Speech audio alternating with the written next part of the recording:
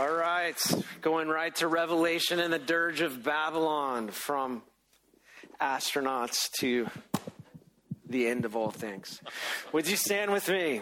And we'll read Revelation chapter 18, 1 to 8. Together we'll actually be looking at all the way through 19:5, but we'll focus on 1 to 8 as our reading this morning. It says, "After this I saw another angel coming down from heaven, having great authority, and the earth was made bright with his glory. And he called out with a mighty voice, 'Fallen, fallen is Babylon the Great. She has become a dwelling place for demons, a haunt for every unclean spirit, a haunt for every unclean bird, a haunt for every unclean and detestable beast. For all nations have drunk the wine of the passion of her sexual immorality, and the kings of the earth have committed immorality with her, and the merchants of the earth have grown rich from the power of her luxurious living.' Then I heard another voice from heaven saying, 'Come out of her, my people, lest you take part in her sins, lest you share in her plagues, for her sins are heaped high as heaven, and God has remembered her iniquities. Pay her back as she herself has paid back others, and repay her double for her deeds. Mix a double portion for her in the cup she has mixed, as she glorified herself and lived in luxury. So give her a like measure of torment and mourning, since in her heart she says, I sit as a queen, I am no widow, and mourning I shall never see. For this reason, her plagues will come in a single day, death and mourning and famine, and she will be burned up with fire, for mighty is the Lord God who has judged her.'" You can be seated.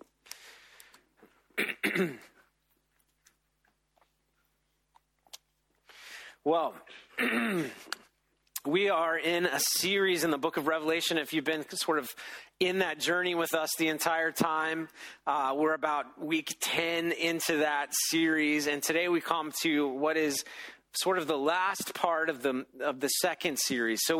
Second part of this series. So the first part was all 7 churches of Revelation, 7 letters given to 7 real churches in about 95 AD. The revelation is given from Jesus to John the disciple and dispersed to these 7 churches. The next part is what I would call the new Exodus. So it shows us how God in the apocalypse or in the end times is going to bring his people out of bondage and brokenness through judgment and into promise. So the bondage and brokenness of the world as we know it, through judgment. We saw 7 seals, judgment, 7 trumpet judgments. We've seen the judgment of Babylon now through this judgment of the Great Tribulation. And then into promise, which is kind of what we'll begin focusing on next week, the restoration of all things, and this promised land, this final promised land that every believer will enjoy for eternity. But today we come to what is like the dirge of Babylon. All right, so it says, "Fallen, fallen is Babylon the Great." And this is ancient Near Eastern dirge language. And we see it all through this passage. So you are officially attending a funeral message for the hub of all evil in the world today. Come on. That's good stuff. How many of you would like a world without any evil impact in it? I mean, you've never experienced life like that. Never experienced life apart from the effects of sin. In your whole life, no matter how great you think your life has been, you've never experienced life without the impact of evil. And through the judgment of Babylon, we are seeing now God restore all things to what it was before evil first entered the picture in Genesis chapter 3. Back to Eden, back to paradise, or the restoration of all things. So let's take a look at this. There's some things we need to learn. I think the first question that Revelation chapter 18 answers is, why should Babylon be annihilated in judgment? So it says, "Fallen, fallen is Babylon the Great. She's become a dwelling place for demons, a haunt for every unclean spirit, a haunt for every unclean bird, a haunt for every unclean and detestable beast." I might be wrong, but I'm pretty sure this is the only place that the Bible calls a city or a people or an influence on the world, a location, a haunt. This is a wicked place.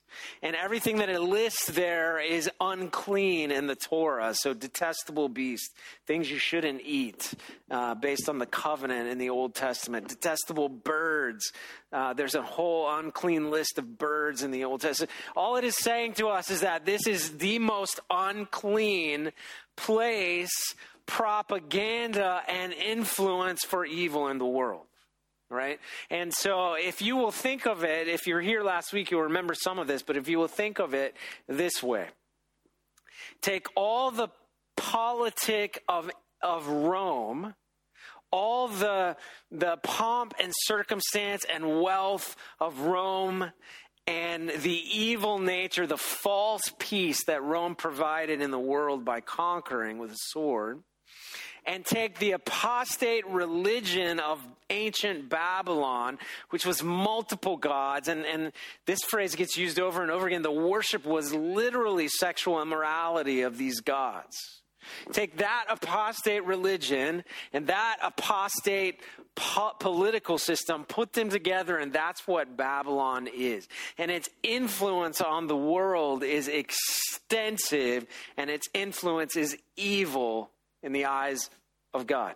So why should Babylon be annihilated in judgment? Because her influence and her power in the world is alluring and evil. It's economically favorable, yet everything she is bringing deception. So we get the dirge of Babylon. Now, Revelation chapter 18, verse 4-8. Interesting thing, it says, "Then I heard another voice from heaven saying, 'Come out of her, my people, lest you take part in her sins.'" So in this revelation, John is now saying to us, but on behalf of God himself, come out of the influence of Babylon. Come out of Babylon, my people, lest you give into her sin and share in her judgment. Now, this is not a problem only in Revelation chapter 18 at that specific time period, but all through Scripture we find that there is a call on the people of God who are living in like cultural Babylon.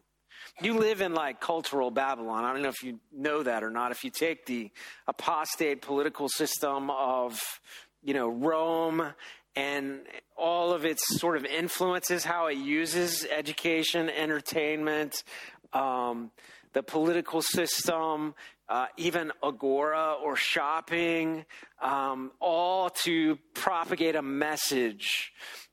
Kind of same thing here. The apostate religion of Babylon, same thing here. This pluralism and plurality. We live in a cultural Babylon. And we're not the only people in history that have lived in a cultural Babylon. Even Jesus walked the planet at a time when Rome was really in charge. He's walking around the land of Israel, and there are idols under every tree. There is the worship of the emperor in northern Israel and on the Temple Mount in Jerusalem, all that stuff. I mean, we're not the only people that have ever lived in cultural Babylon, but we live in a cultural Babylon. And there is a real tension for believers in the Scriptures to be in the world but not of the world, to be in it but not give in to the sin and the temptation of it. Paul says this in Ephesians chapter 5, 1-2. If Ephesus is a town like this, I mean, it is a big city on a harbor, opulence, got all the might of Rome inside of it, all the awfulness, awful underbelly of Rome. He says this, therefore, to the church at Rome, the people of God in Rome, in Ephesus, therefore be imitators of God and beloved children, and walk in love, as Christ loved us and gave himself for us, a fragrant offering and a sacrifice to God. So look, church at Ephesus, even though you live in Ephesus, even though they worship Artemis there, even though there's human trafficking and slavery like crazy there, even though the sexual immorality, kind of the underbelly of the place, is horrendous, you be imitators of God. Be a pleasing aroma in that place. And when the whole world comes to Ephesus to do business and to worship Artemis in that time, you be a pleasing aroma. You be a fragrant. Be in the world, but not of the world. John says in 1 John chapter 2, 15 and 17, he says, do not love the world or the things in the world. If anyone loves the world, the love of the Father is not in him. For all that is in the world, the desires of the flesh, the desires of the eyes, and the pride of life, is not from the Father, but is from the world. And the world is passing away along with its desires, but whoever does the will of God abides forever. John is saying, look, if you are a person that has given your life to the desires of the flesh, the desires of the eyes, and the pride of life, you're really short-sighted. Because all of this is going to pass away. Instead, he would go on to say, you need to abide in Jesus over and over and over again, because it's the people that do the will of God. In his will, they abide forever.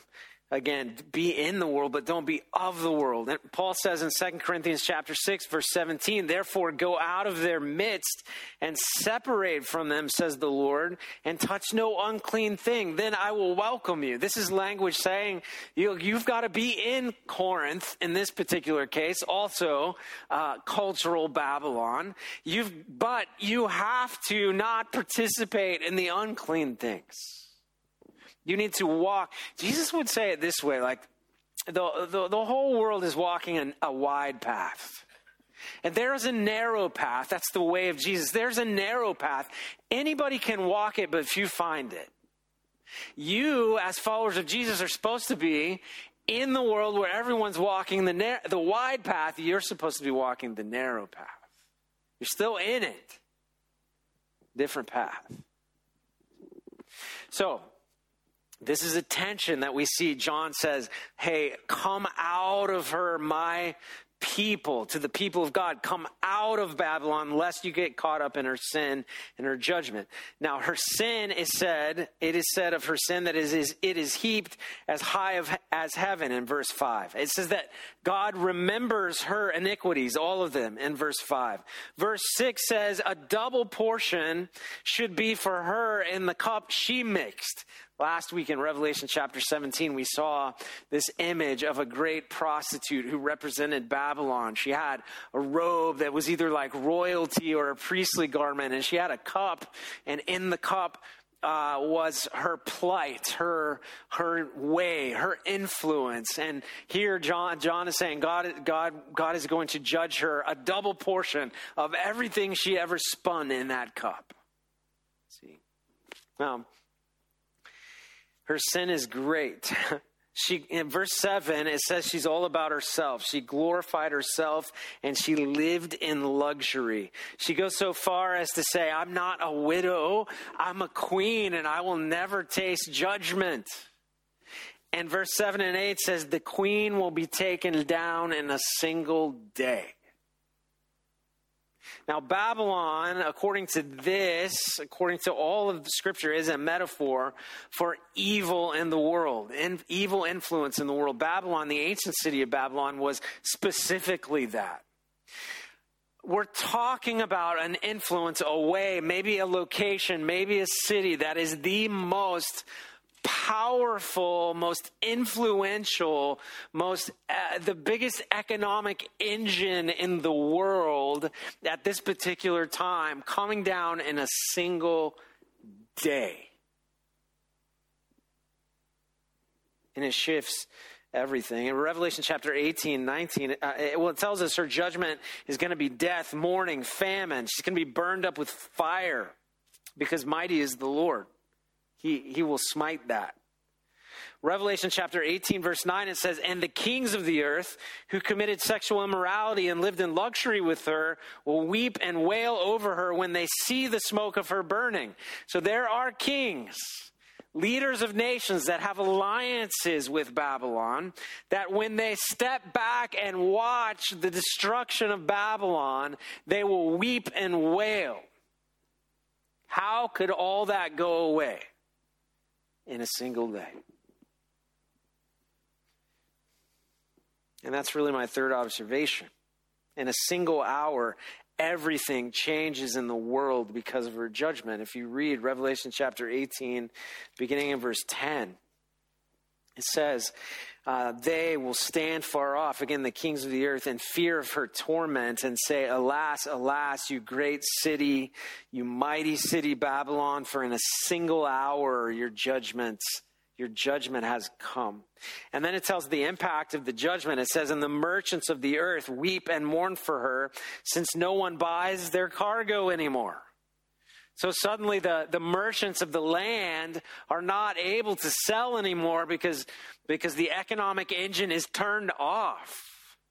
It goes on to say the merchants of wares, they have fear and they weep and they mourn aloud because economically they're being destroyed because the economic engine of Babylon is being turned off. It says the shipmasters and the seafarers who trade on the sea cry out and throw dust on their heads. This is throwing dust on your head is an ancient Near Eastern dirge practice. They throw dust on their head and they weep and they mourn. They're weeping the economic loss, the global shift because of the destruction of Babylon.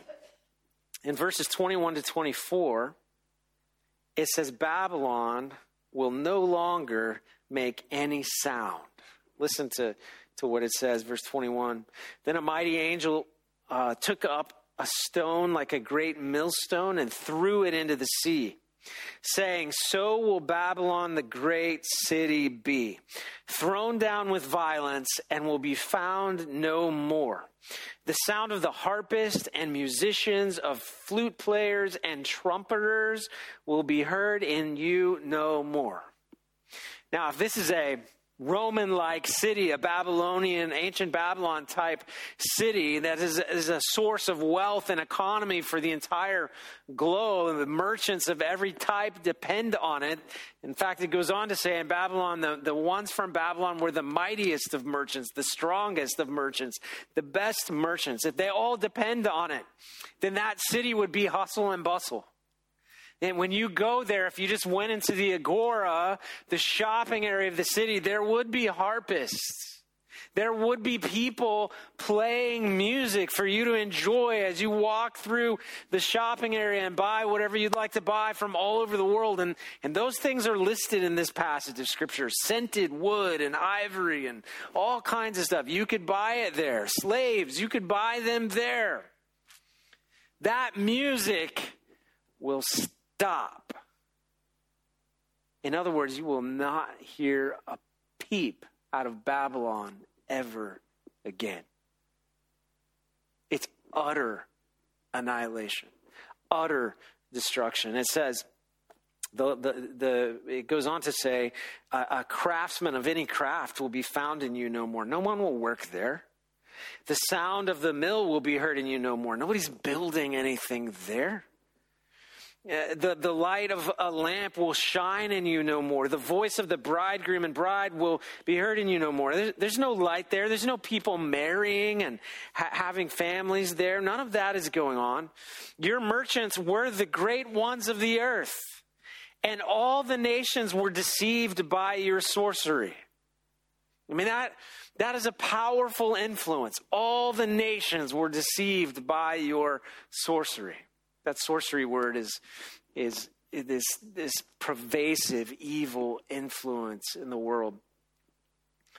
And in her, verse 24, and in her was found the blood of the prophets and of the saints and of all who have been slain on the earth. If you have a giant, wide path of evil influence pouring out of Babylon, it is going to hate the people walking the narrow path. Look, Jesus, if you just look at Jesus, complicated scenario. But one part of that is Rome crucified him for insurrection.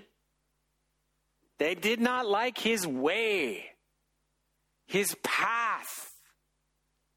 It was narrow. They wanted to keep the Pax Romana, the peace, the wide path that everybody walks. It happened to Jesus. The blood of the martyrs, all those that would follow Jesus and walk the narrow path in cultural Babylon where the path was wide, they would face martyrdom. And then their blood is in Babylon. It says, in her was found the blood of the prophets and the saints and of all who have been slain on the earth. She's a murderous, bloody mess. This is Babylon. And she will no longer make a sound. Now, how does heaven respond to that? How should we respond to that? So chapter 19, verses 1-5, it says, after this, I heard what seemed to be a loud voice of a great multitude in heaven, crying, hallelujah. You know what that means, right? Praise Yahweh. It is a word that gives praise to a very specific God. Because this culture, Babylon, had so many you can't count them. This says, hallelujah, praise Yahweh, the covenant God of Abraham, Isaac, and Jacob, the God of David, the lineage of Jesus, the one who said, I will send you a redeemer born in Bethlehem, the one who sent his son, his only son, the one he loved, to be crushed for our transgressions, to, in a just way, take the wrath of God so that we wouldn't have to. I constantly think about this. I can't help it. We would be Babylon apart from Jesus. Everybody recognizes that, correct? I mean, apart from Jesus, apart from the very good news that says he bore our transgressions on the cross, he satisfied the wrath of God on the cross in perfect judgment because he had never sinned. Apart from that, we would be cultural Babylon. But we've been saved. We've been transformed from these children of wrath that the Bible says to being the children of God, which is complete identity change. So all of heaven rejoices and praises God when Babylon is utterly annihilated. They say, hallelujah, salvation, glory, power belong to our God. It says his judgments are just and true. Heaven is saying what just happened to Babylon was right. It should happen. He did it. He avenged the blood of the martyrs like he said he would in perfect judgment. Because he's a mighty God, the only one who can judge perfectly. He judged the prostitute and avenged the blood of his servants. That's the first hallelujah. In 19:3, we get a second hallelujah. Once more they cried out, hallelujah, praise Yahweh. The smoke from her goes up forever and ever. Here's my translation. She's dead, dead. Babylon is dead, dead. She will no longer influence anyone. And the saints that she martyred are alive and saying, hallelujah. This is Revelation chapter 18. Heaven rejoices at the dirge of Babylon. I mean, if you ever went to a funeral and people were in the back going like, yeah, I'm so glad. Hallelujah. You'd be offended. That is what heaven is doing at Babylon's death. Hallelujah. Finally. Third hallelujah, 19:4-5. Says this, and we get this now. We're back in that throne room. If you remember, the 24 elders and the 4 living creatures fell down and worshiped God who was seated on the throne, saying, amen. That is just, so be it. Amen. Hallelujah, praise Yahweh. And from the throne came a voice saying, praise our God, all you his servants, you who fear him, great and small, or small and great. Heaven just responds at the utter destruction of Babylon with praise. Now, I imagine if you had sort of a human perspective during that time, if you were walking the planet during that time, you might have this pinhead view that we have. We have a pinhead view of things, right? Like I have from 1973 till now, from my little spot on the earth. That's kind of what I got going on. But God is over all that, right? He sees everything, how it's all working together. And we might have this view, like if we were there that day, it might be more like the king, like, how did this happen? And weep and wail. That's all our economy and all that stuff. And John is saying, come out of her. Because it's so temporary to see something that humanly powerful and influential destroyed, annihilated in one day. In a single hour. Maybe hyperbole, maybe not. We don't exactly know, but it's a short time. We know that. And yet heaven is like, hallelujah, hallelujah, hallelujah. Hallelujah for the Father. Hallelujah for the Son. Hallelujah for the Holy Spirit. Well, what should our response be? 3 that I see clearly here. One is this, is that we should praise God. All you who fear him, small and great. All of us. Hallelujah.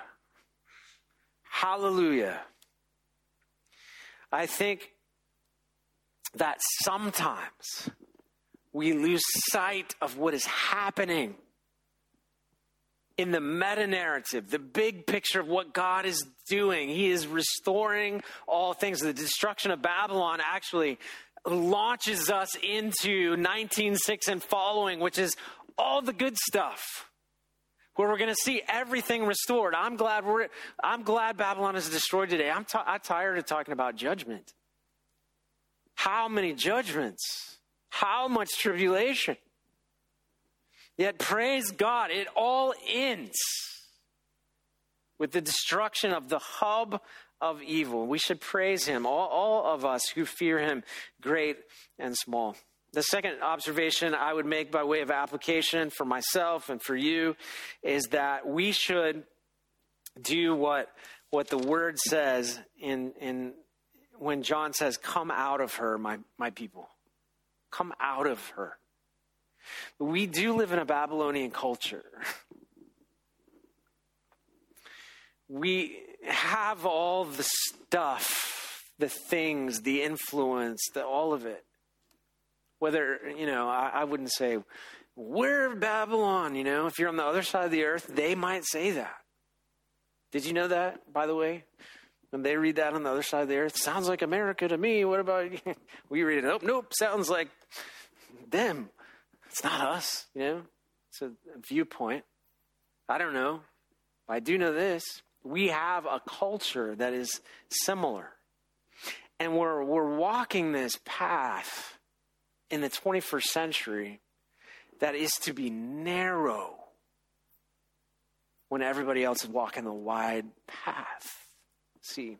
And so Jesus, in fact, some people think of that and they think legalistic things like do this, don't do that. Do this, don't do that. You can't do that. You're on the narrow path. You can't do that. You're on the narrow path. It's not that. It's identity. It's who your dad is. Now, here's what I mean.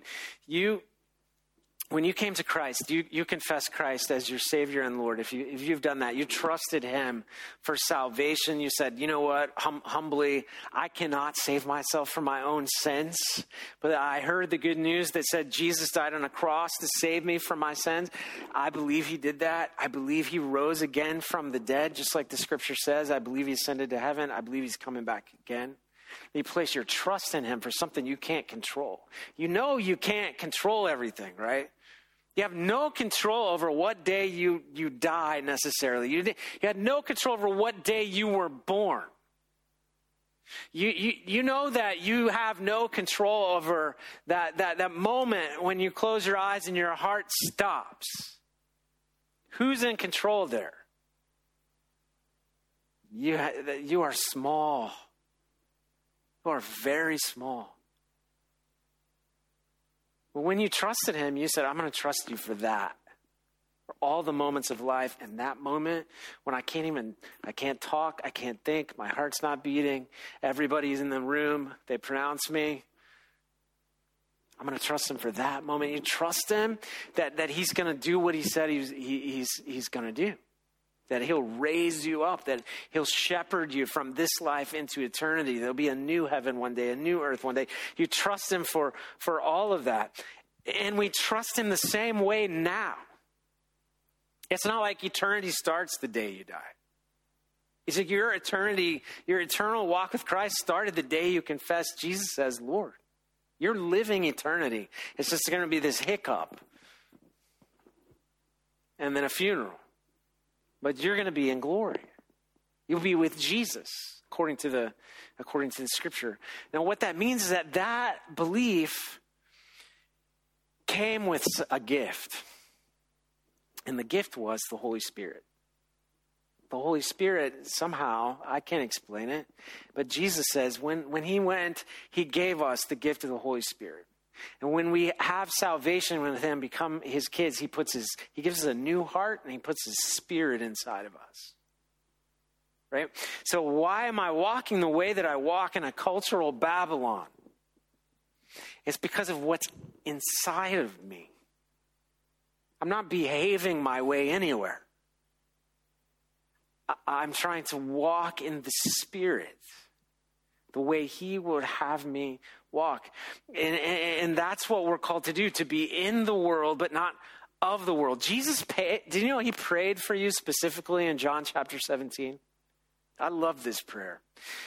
He was praying for his disciples at first, and then he transitions over and he begins to pray for all the people that would come to know him through the testimony of the disciples, which is every person that has ever followed Jesus. Here's what it says, John 17, 14 to 21. I have given them your word. This them here is the 12. I've given them your word, and the world has hated them because they are not of the world, just as I am not of the world. Jesus has just shown them for 3 years, how do you walk around in political Judaism and political Rome and maintain things like love the Lord your God with all your heart, soul, mind, and strength.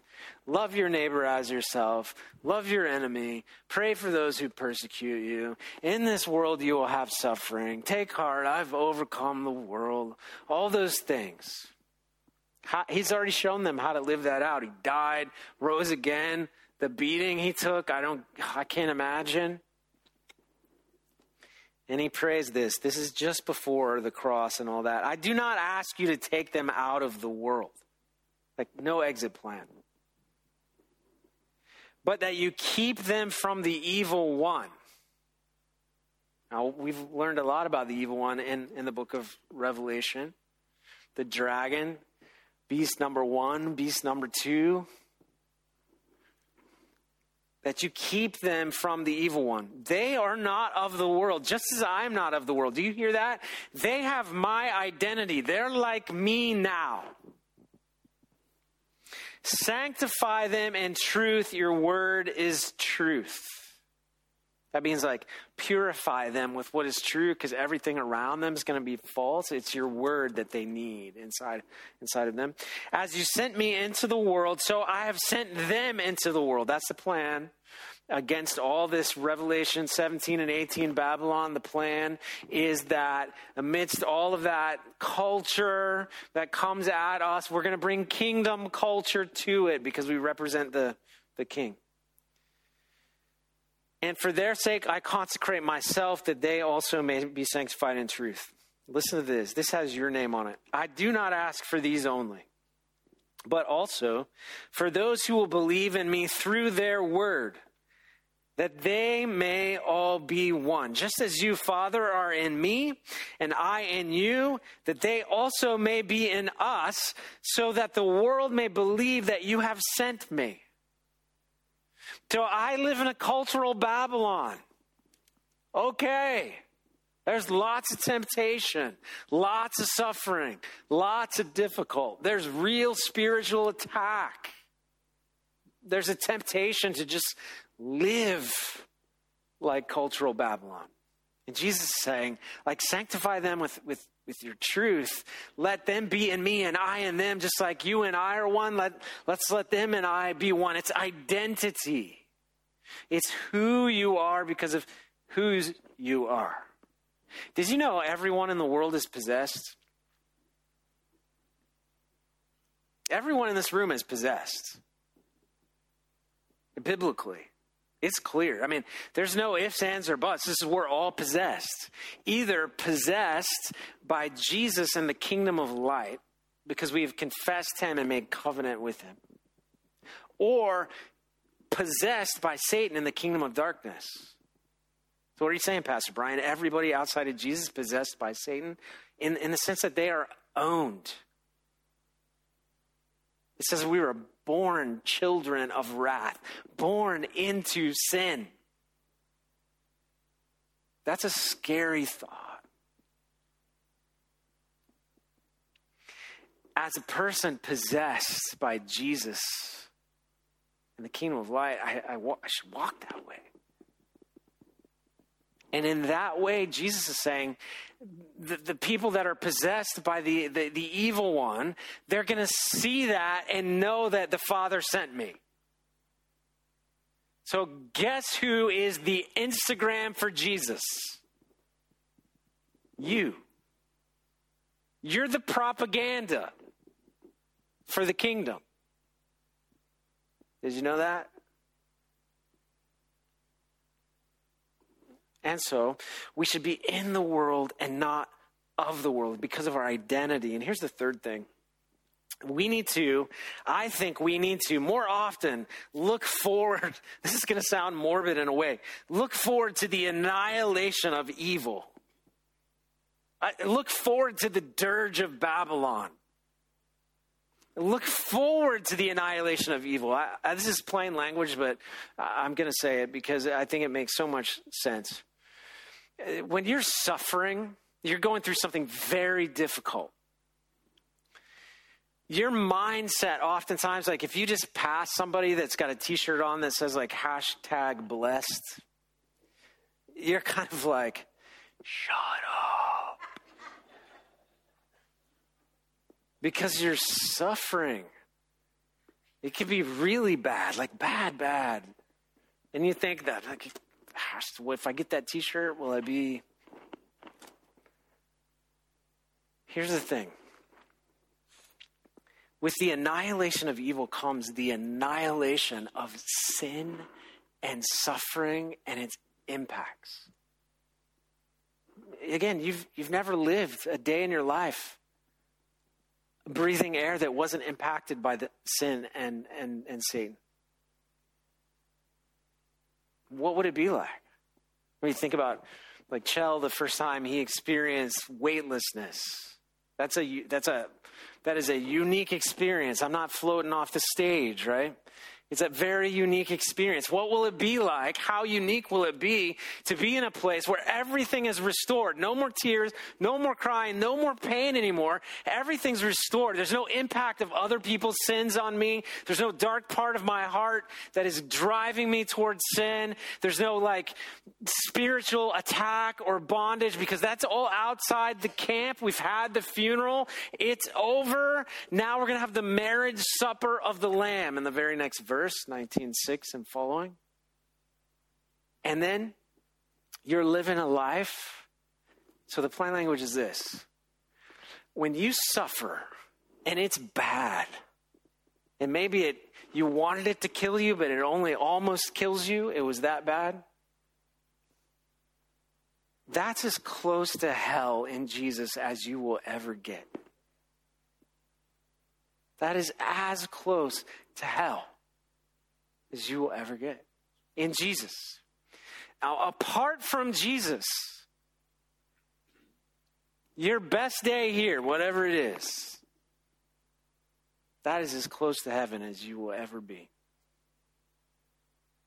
And your best day here is impacted by evil. Even a good day. Because it says the world is groaning for the restoration of all things in the scriptures. It's like we breathe toxic air and we don't even recognize it. Because it's our normal. It's our normal. The last 2 years, you're just like, oh, really, that happened? That's no big deal. Because it's just one thing after another. Listen to me, church, Jesus Christ. You're living your eternity now. To live is Christ, to die is gain. And when you do die in this body, if it's before the return of Christ, you will go be with him in this present heaven. And when he returns, you will rule and reign with him. And there will be a new heaven and a new earth. Where no more tears, no more crying, no more pain. Everything is restored. A new Jerusalem. He gives us the dimensions and everything. Tells us the names of the gates. And just as Jesus was born in Bethlehem, there will be a dirge for Babylon. And he will restore all things. Would you bow your head and close your eyes? And just ask the Lord to speak to you.